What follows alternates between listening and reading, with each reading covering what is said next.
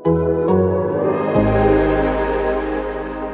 today's episode of the Sixers Beat, Rich and I go over the release of the regular season schedule, then dive back into the listener mailbag, going over how much we think PJ Tucker will play as a small ball center, whether or not the Sixers can ascend to being a legitimately dominant playoff defense, projecting the overall offensive and defensive ratings, what lineups we think they will use to close games out, and our expectations for Matisse Thybulle's offensive growth. Enjoy the podcast. All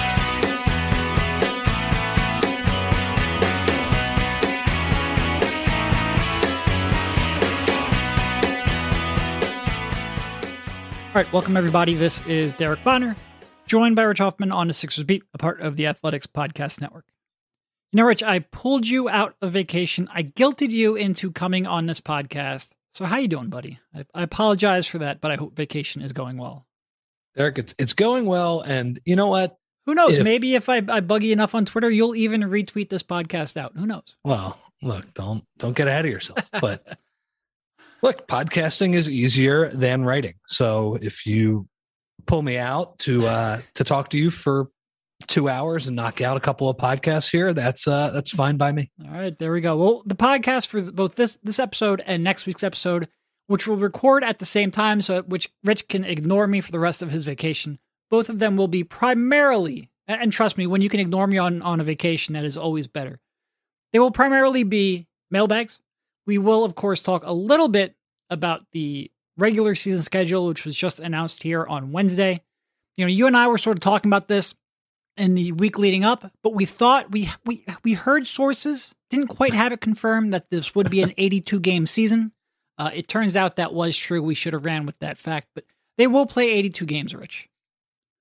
I support your curmudgeon streak on this, your sarcastic streak on this whole thing, because I mean, it really is analyzing the schedule, which, by the way, everybody does. So I'm not getting on anybody. We do it at The Athletic because there's nothing else to talk about. But it's like, you know, some parts of the season are hard. Some parts are easy. Yeah.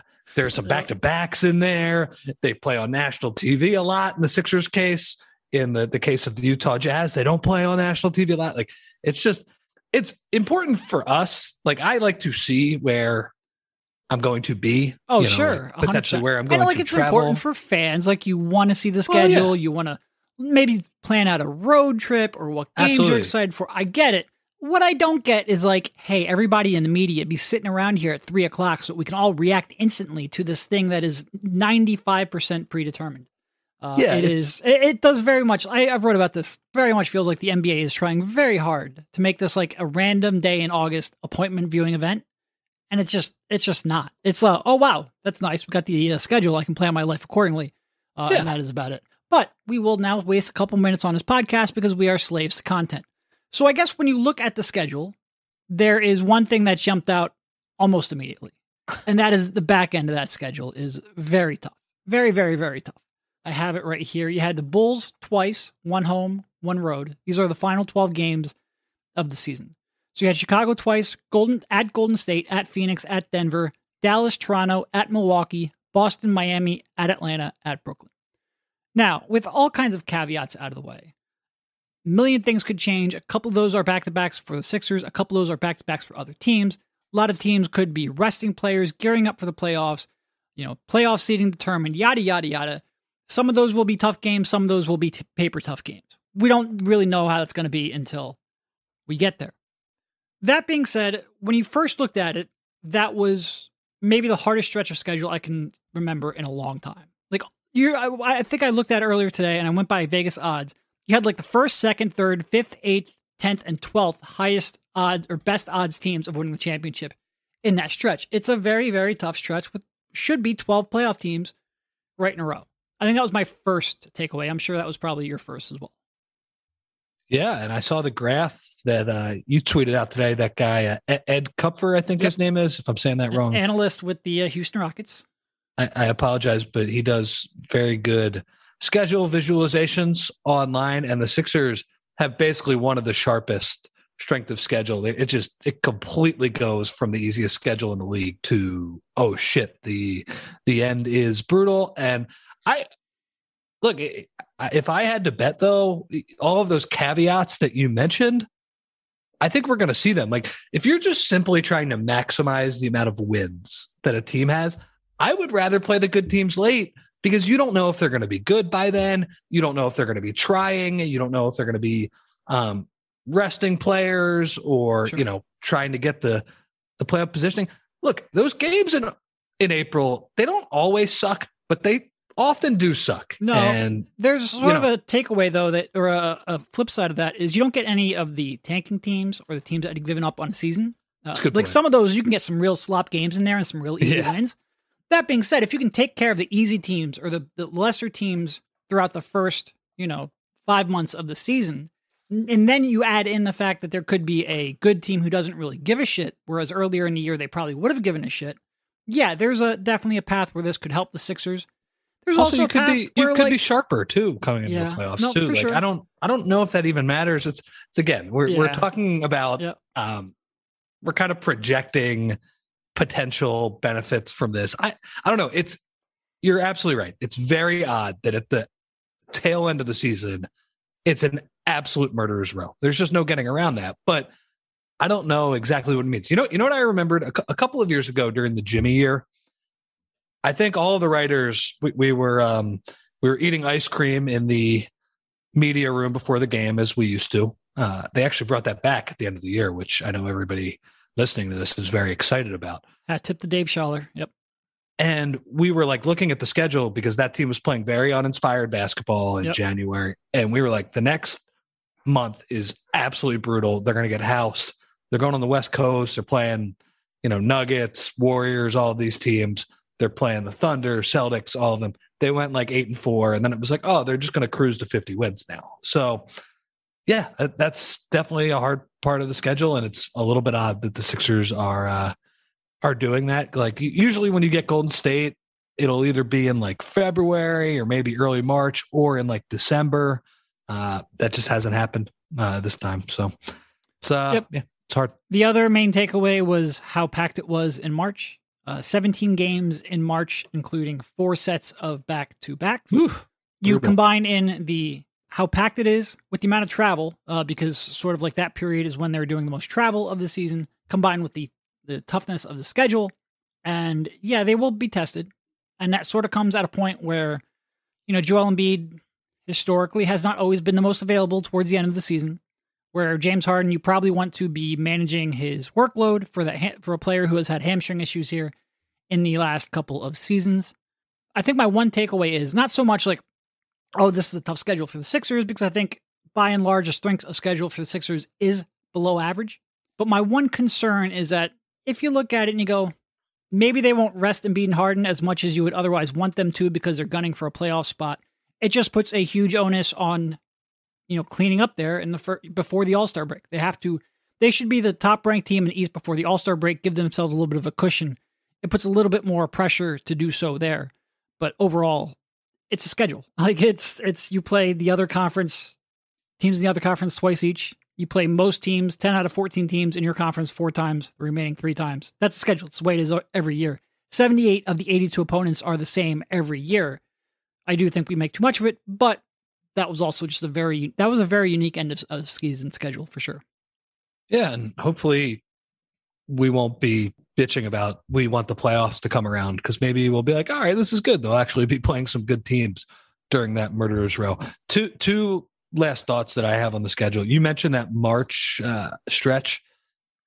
They have a back-to-back at Golden State and then at Phoenix. I'm telling you, that second game at Phoenix, that's a loss. You can just put that one on the schedule already. They're resting half their team. Yeah. Yeah. I don't even care. That is one of the most brutal back-to-backs. I mean, yeah, that's just, it's not going to be one that they're going to be trying that hard for. And to go back to the people making a lot of the schedule, no offense to Chris Haynes. He's very good at his job. He breaks news. I thought this was one of the funniest tweets I've ever read. Atlanta Hawks will host the Orlando Magic on October 21st, which will highlight the first meeting between star guard DeJounte Murray and the number 1 pick, Paolo Banchero. That's league sources tell Yahoo Sports. That's not like the league's next budding rivalry there. And that's, I think a lot of people, get tipped off on some games before the season starts. And well, that's the other thing I don't get either. Like, okay, you got the game like 2 hours before. Who cares? Just wait until the whole schedule. Like, I don't. The whole hoopla over like leaking a couple games at a time for a couple hours in a row until we get the schedule. It's just like, all right, whatever. It'll be a fun first week, though. The first game of the year, I think, right? At Boston? Yeah. Yep. I don't think there's going to be a game before that. Yeah, it'll be an interesting start of the season. I enjoyed the Sixers. They have sort of like a rivalry set of games the NBA does, and they included the Nets. And it's like the Nets and the Sixers have met each other twice in the playoffs in the last 40 years. And quite frankly, one of them was a gentleman's sweep that nobody cared about. Now, there are some extenuating circumstances here in the last couple of years that heighten the interest level in that game. I get that. But they are in no way a natural rival. Well, yeah, it is funny that, rivalry week, you would think like the Celtics. But no, they're playing against Ben Simmons and Nikola Jokic, and that's what that whole week is, which, you know what? We talk about that jam-packed March. That's more like internet nice rivalry week. Yeah, exactly. It's NBA Twitter rivalry week. Look, those will be 2 fun games on ESPN. There's only 2 games that week too. I'm going to enjoy not having to cover too many that week. So yeah, look, it's like we said, it's a schedule. There's 82 games. It's not like the NFL where even in the NFL, you know what teams you're playing against, but where some teams have drastically tougher schedules than other teams. It's not like that. It's way and yeah. No, it is not. But it's good to see where we're going and when it's happening. New Year's Eve, that's a bad one. Oklahoma City, that's bad. Are you talking about Day, for the team or for yourself? For me, I don't care. Christmas Day against the Knicks. By the way, why do the Knicks get to host that game every year? You know, how about they play that game at Philly? At least that's a road one. You can come up with an excuse not to travel, maybe. Yeah. I will probably not be traveling on that one. If you're interested, the 4 Eastern Conference teams that the Sixers only play 3 times are the Cavs, Pistons, Heat, and the Hornets. Then Black Friday, when U.S. England soccer, big game. No, they're playing that day too. Unbelievable. Thanksgiving week is packed. Christmas Day, New Year's Eve. Yeah. Anyway. Awful. Moving on to the mailbag, which, like I said, we'll do a couple here. We'll take a break.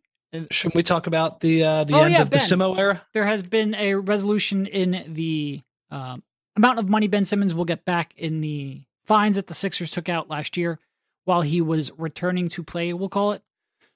I don't know if I necessarily have a big takeaway on this, in part because neither side disclosed the amount that was returned to Simmons, so it's hard to really know what to make of it. It would be interesting to know what that is, not because I necessarily care whether Josh Harris or Ben Simmons gets that money, because quite frankly, Josh Harris is obscenely rich and Ben Simmons is only really rich, so whatever.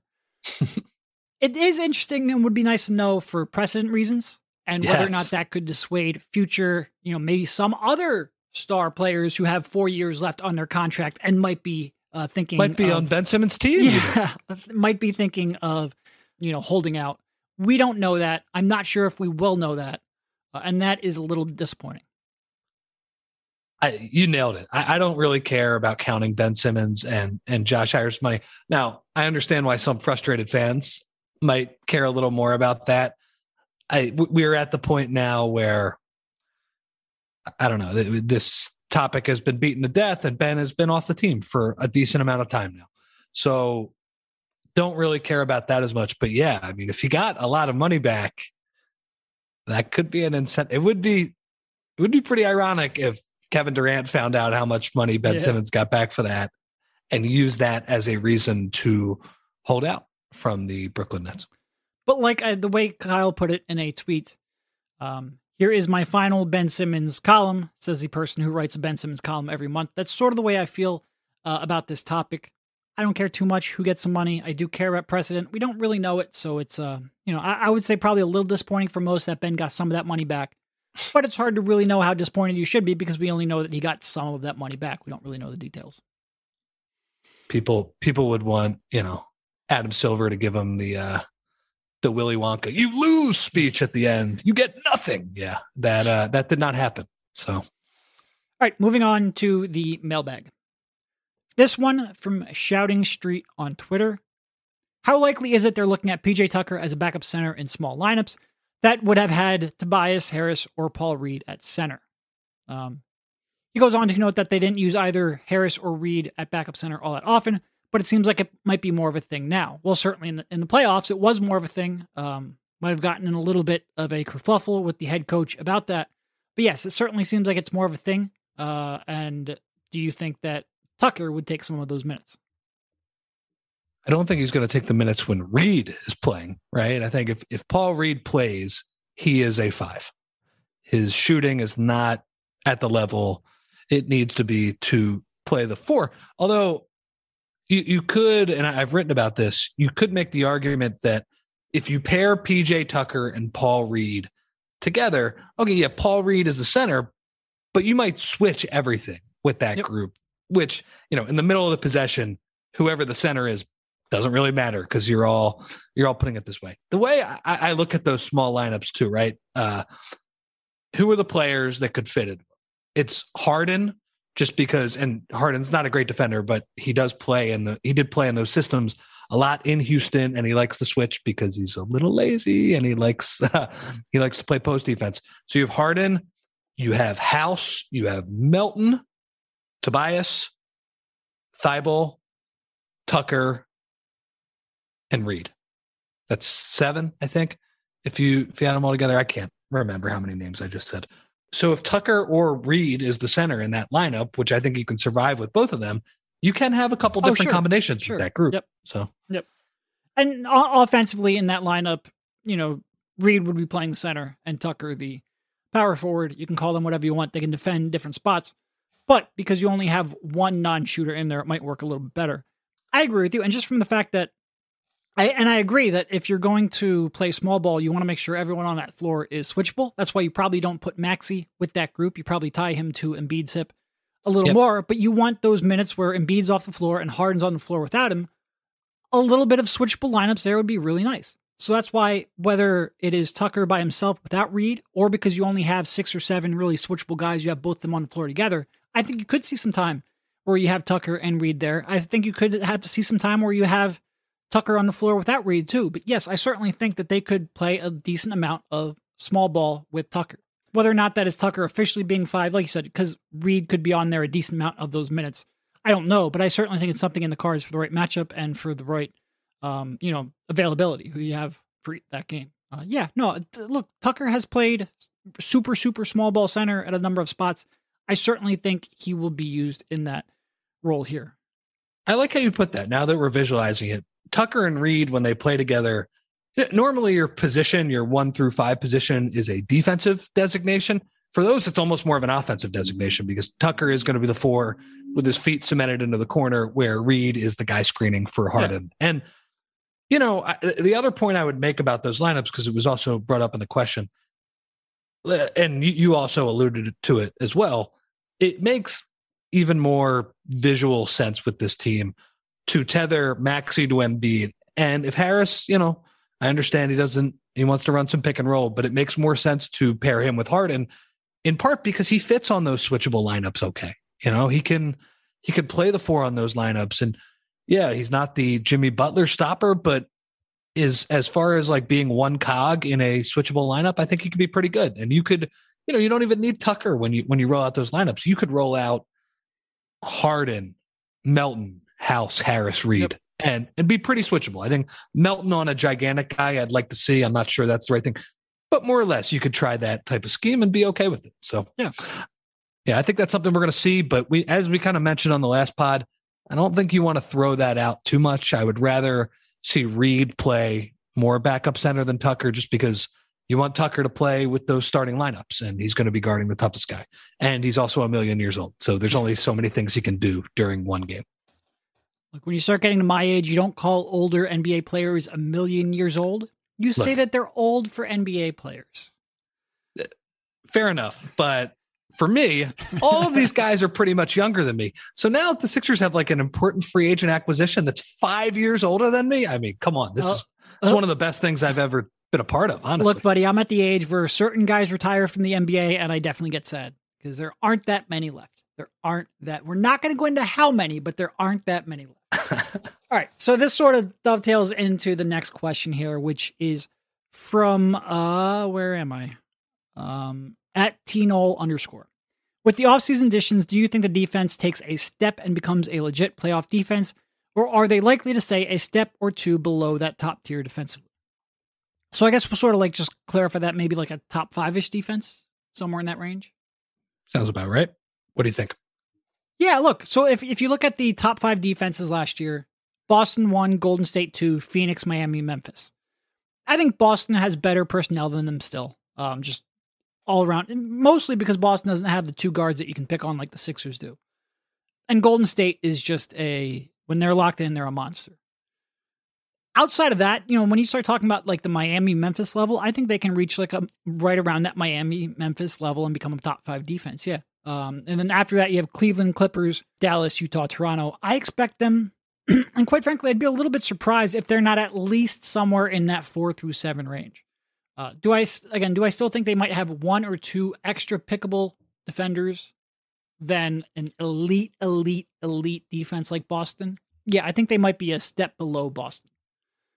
But I think they can hang in there with most other teams. And certainly when you start talking about Joel Embiid, surrounded by a lot more good perimeter defenders and a real, I think what we just talked about here in that last segment, where you could have a switchable lineup without Joel, when you factor those 2 into it, I think they should have, fewer minutes where they nosedive as much when Joel Embiid is off the floor. I think they should be a top 5-esque defense. Yeah. Not could be, but like should be. Yeah. And when you talk about being a step below Boston, that's what the numbers bear out as well. Like the Memphis, Miami level, they were pretty close to that level. There's a bunch of teams jumbled up. That's why Golden State and Boston, I mean, those were elite defenses. They kind of ran away from the pack in that respect. So yeah. To your point, the 5th ranked defense, Memphis, 109.6. And then the 12th ranked defense was 111. So you had 7 defenses there that were within like a 1.5 of each other. Yeah. So yeah, I definitely think they can get better just because, like you said, the acquisitions that they've made they just got better players, specifically on the wing. They got much better players. And yeah, the 2 guards are a problem. I think those 2 guards are going to limit them from being a top defense in the league like they were 2 years ago, because Ben Simmons was just an important part of that. It was clear last year. And yeah. So here's one question I have for you. Better offense or better defense next year, Sixers? I could see them being, if not top 5 in both, pretty close to top 5 in both. And I'm talking regular season offense and defense now, because I do think there is more That's a juggernaut if that happens. No, I think they're going to win a lot of fucking games next year. And I'm not going to say that they are a top 5 playoff offense, because I have some questions about both of their 2 key cogs in the playoffs. I think it becomes harder for both of them. But in the regular season, I think they are going to carve teams up. I say they end up being a better... That's a good question. My head says offense, but it's very rare that this franchise has actually reached the offensive heights that we expect them to. Even with Harden last year, they were only 10th in that last little stretch of the season. Really?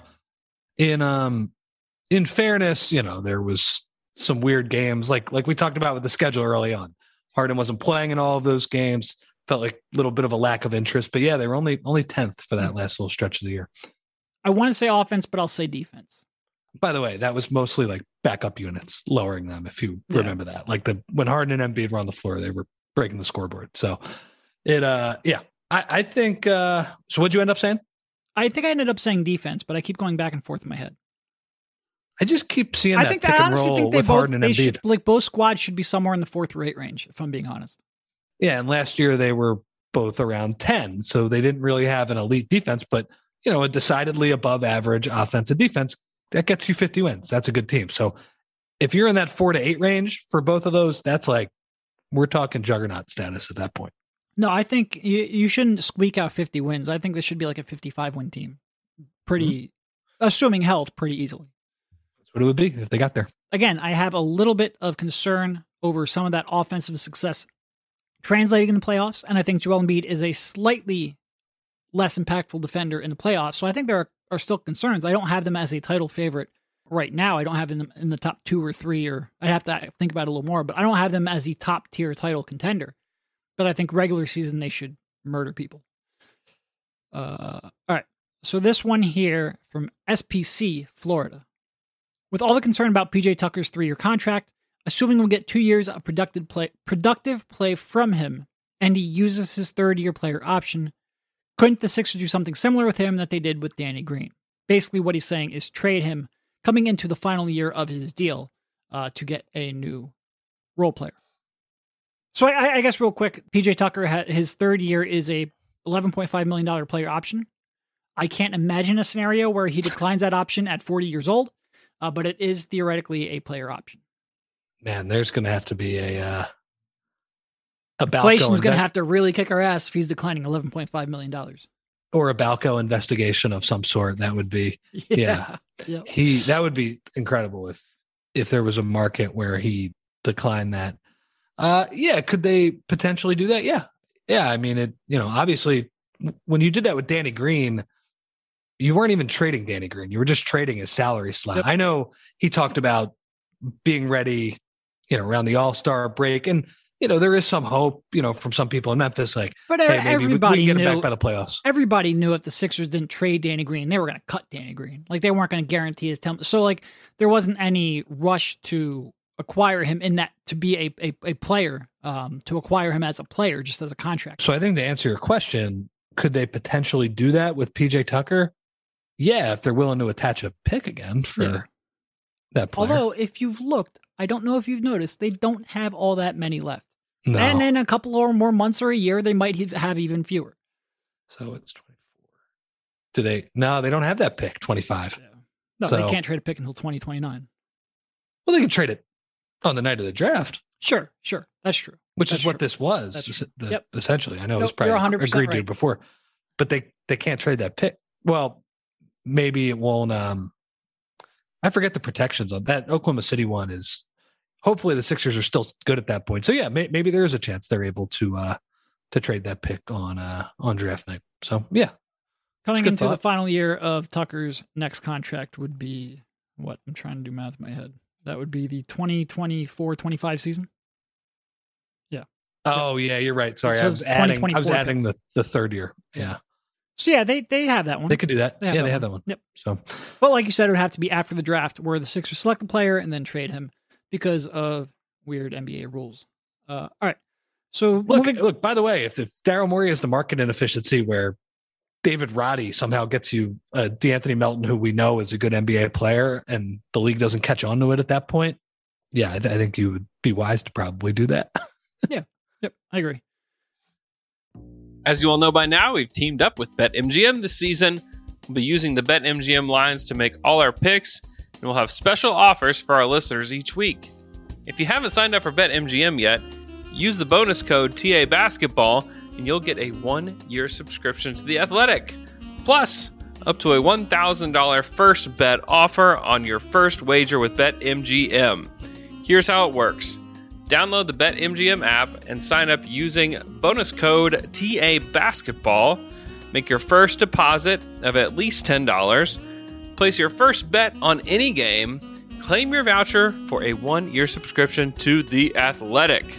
21 plus to wager. Visit BetMGM.com for terms and conditions. U.S. promotional offers not available in D.C., Nevada, New York, and Ontario. Gambling problem? Call 1-800-GAMBLER. In Colorado, D.C., Illinois, Indiana, Louisiana, Maryland, Massachusetts, New Jersey, Ohio, Pennsylvania, Tennessee, Virginia, West Virginia, and Wyoming. Call 1-877-8-HOPE-NY or text HOPE-NY. Call 1-800-NEXT-STEP in Arizona, 1-800-522-4700 in Kansas and Nevada, 1-800-327-5050 in Massachusetts, 1-800-BETS-OFF in Iowa, 1-800-270-7117 for confidential help in Michigan. In partnership with Kansas Crossing Casino and Hotel. In Ontario, if you have questions or concerns about your gambling or someone else close to you, please contact Connects Ontario at 1-866-531-2600 to speak to an advisor free of charge. Sports betting is void in Georgia, Hawaii, and Utah, and other states where prohibited. Promotional offers not available in Nevada and New York. Don't forget, if you haven't signed up for BetMGM yet, use the bonus code TABasketball and you'll get a 1-year subscription to The Athletic, plus up to a $1,000 first bet offer on your first wager. Little different of a spin on this one. This one from Dan. Do you think you and I could score more points in a 2-against-1 against a Jaden Springer-sized Joel Embiid or a Joel Embiid-sized Jaden Springer? Skills and athleticism stay the same. I mean, this put me in a pretzel. So here's the problem. It is us scoring more points. And as much as we will get on Jaden Springer, he's still a really good defender. So if you give him Joel Embiid's size, it's going to be a problem. It's going to be a problem. Here's probably the truthful. No, I think that's the right answer. I think it probably is too, because a Joel Embiid size Jaden Springer probably isn't scoring that well. I mean, he's going to score a lot of points. Is this just us scoring? No, well, it's. I think it's how many points could we score until the NBA player gets 11. So it's like how many points would we score in a game to 11? Gotcha. So we would have to defend them too. I will say a Joel Embiid in Jaden Springer's body. That's a pretty skilled and very good athlete. No, and I think he that scores guy, 11 points on us very quickly. Yep. Jaden Springer doesn't have a ton of skills. I don't know if we score any points against either one of them, so it might not matter. Yeah, I think we probably have a better chance against the small guy. Yeah. I mean, I don't know. Like if we're playing 2-on-1 though, we could just pass the ball around the perimeter and then I take a jump shot probably because he can't guard me at the 3-point line, right? Because I could just pass it to you. Sure. Now, would that work? Am I making my shots? I mean, the fact day? that it is a 2-on-1 game and not a 1-on-1 game is probably because if it's a 1-on-1 game, you and I probably aren't scoring a single point. No, and I assume this isn't make it take it either. So we have 11 chances to score because the person's probably just going to score on us right away. I would imagine. Even Jaden Springer and Joel Embiid's body, like Joel Embiid's body is. He's fine. Okay. Jaden Springer on Joel Embiid's body in an NBA game that might not be so great against us. He's putting us in the fucking rim. So. Yeah. I think, you know what though? I think with the two of us that now that I'm thinking about, if it was 1-on-1, I would rather play the smaller guy because maybe I'd have a chance. But I think if it's 2-on-1, we station ourselves basically at the 3-point line and just pass and that person can't chase us. So I wouldn't want Joel Embiid and Jaden Springer. Jaden Springer like could chase us down. And Jaden Springer is really athletic too. He's unbelievable. Really yeah. And in playing in a 1-on-2 disadvantage situation, I wouldn't want that. But I would really like to see what Joel Embiid's skill level in Jaden Springer's body. Like that, it's probably like a $30 million a year player in the NBA. Even without the height? Yep. Yeah, I think so. Joel Embiid good at basketball. No. I will accept your answer. I think it's probably the right way to go. Either way, we're getting smoked. This is not the Ricky that we're talking about. Slightly different competition here. All right. It's a great question, though. It is. I like hypotheticals are always fun like that, especially when we'll get our ass kicked. This one from reminded me of Space Jam a little bit. Like with the aliens getting the NBA players' talent. Sure. Monstars. Sorry. All right. So this one from Max B. How do you foresee the Sixers closing out games defensively, specifically against elite wing players? He notes that Harden, Maxey, Tucker, Tobias, and Embiid feels a little bit too slow. Yeah, I get that. And I guess was the question here just one possession defensively? Like they're up. No, closing out games. I'm not sure. I didn't interpret that as one possession, but it's a fair question because then you have to factor in offense too. I think the default will be that group. But, because you're worried about offensive productivity too. But on a one-stop thing, I think you could see Tobias subbed out on occasion. Absolutely. Bring in someone like Melton, depending if you want to get ball pressure in there, or Matisse. If it's a one-stop, Matisse is probably going to be on the floor. Yeah, you're getting at least one of Harden or Maxey out of the game. Sure. For one stop. Yeah, no, you're absolutely right. You might get both of them out of the game, honestly. Yep. But yeah, I mean, I think what he means is how are they closing out the game? And these are my defensive concerns, which I think are fair. It does feel a little bit on the big side. We have talked about their lack of kind of true wings, true small forwards. They have House and Thibault, but those guys are not in that starting five right now. Tobias is probably the likeliest. Yeah, it's a good distinction. Tobias likeliest to come out to close a game, but Maxey or Harden likeliest to come out for one possession. I think that's probably fair. And whether or not that means Matisse or whether or not that could mean Melton, House probably depends on, again, the closing out a game or one possession distinction. Because I think Melton might be a little more useful closing out a game overall. whereas Matisse or House a little more useful for a one possession stop. Although House, if he's shooting well and sticking to his role, he could be useful in a role player role too. I just worry about playing Melton with those two guys if you're a little too small. And that's part of it too. It could be very lineup and matchup dependent for sure.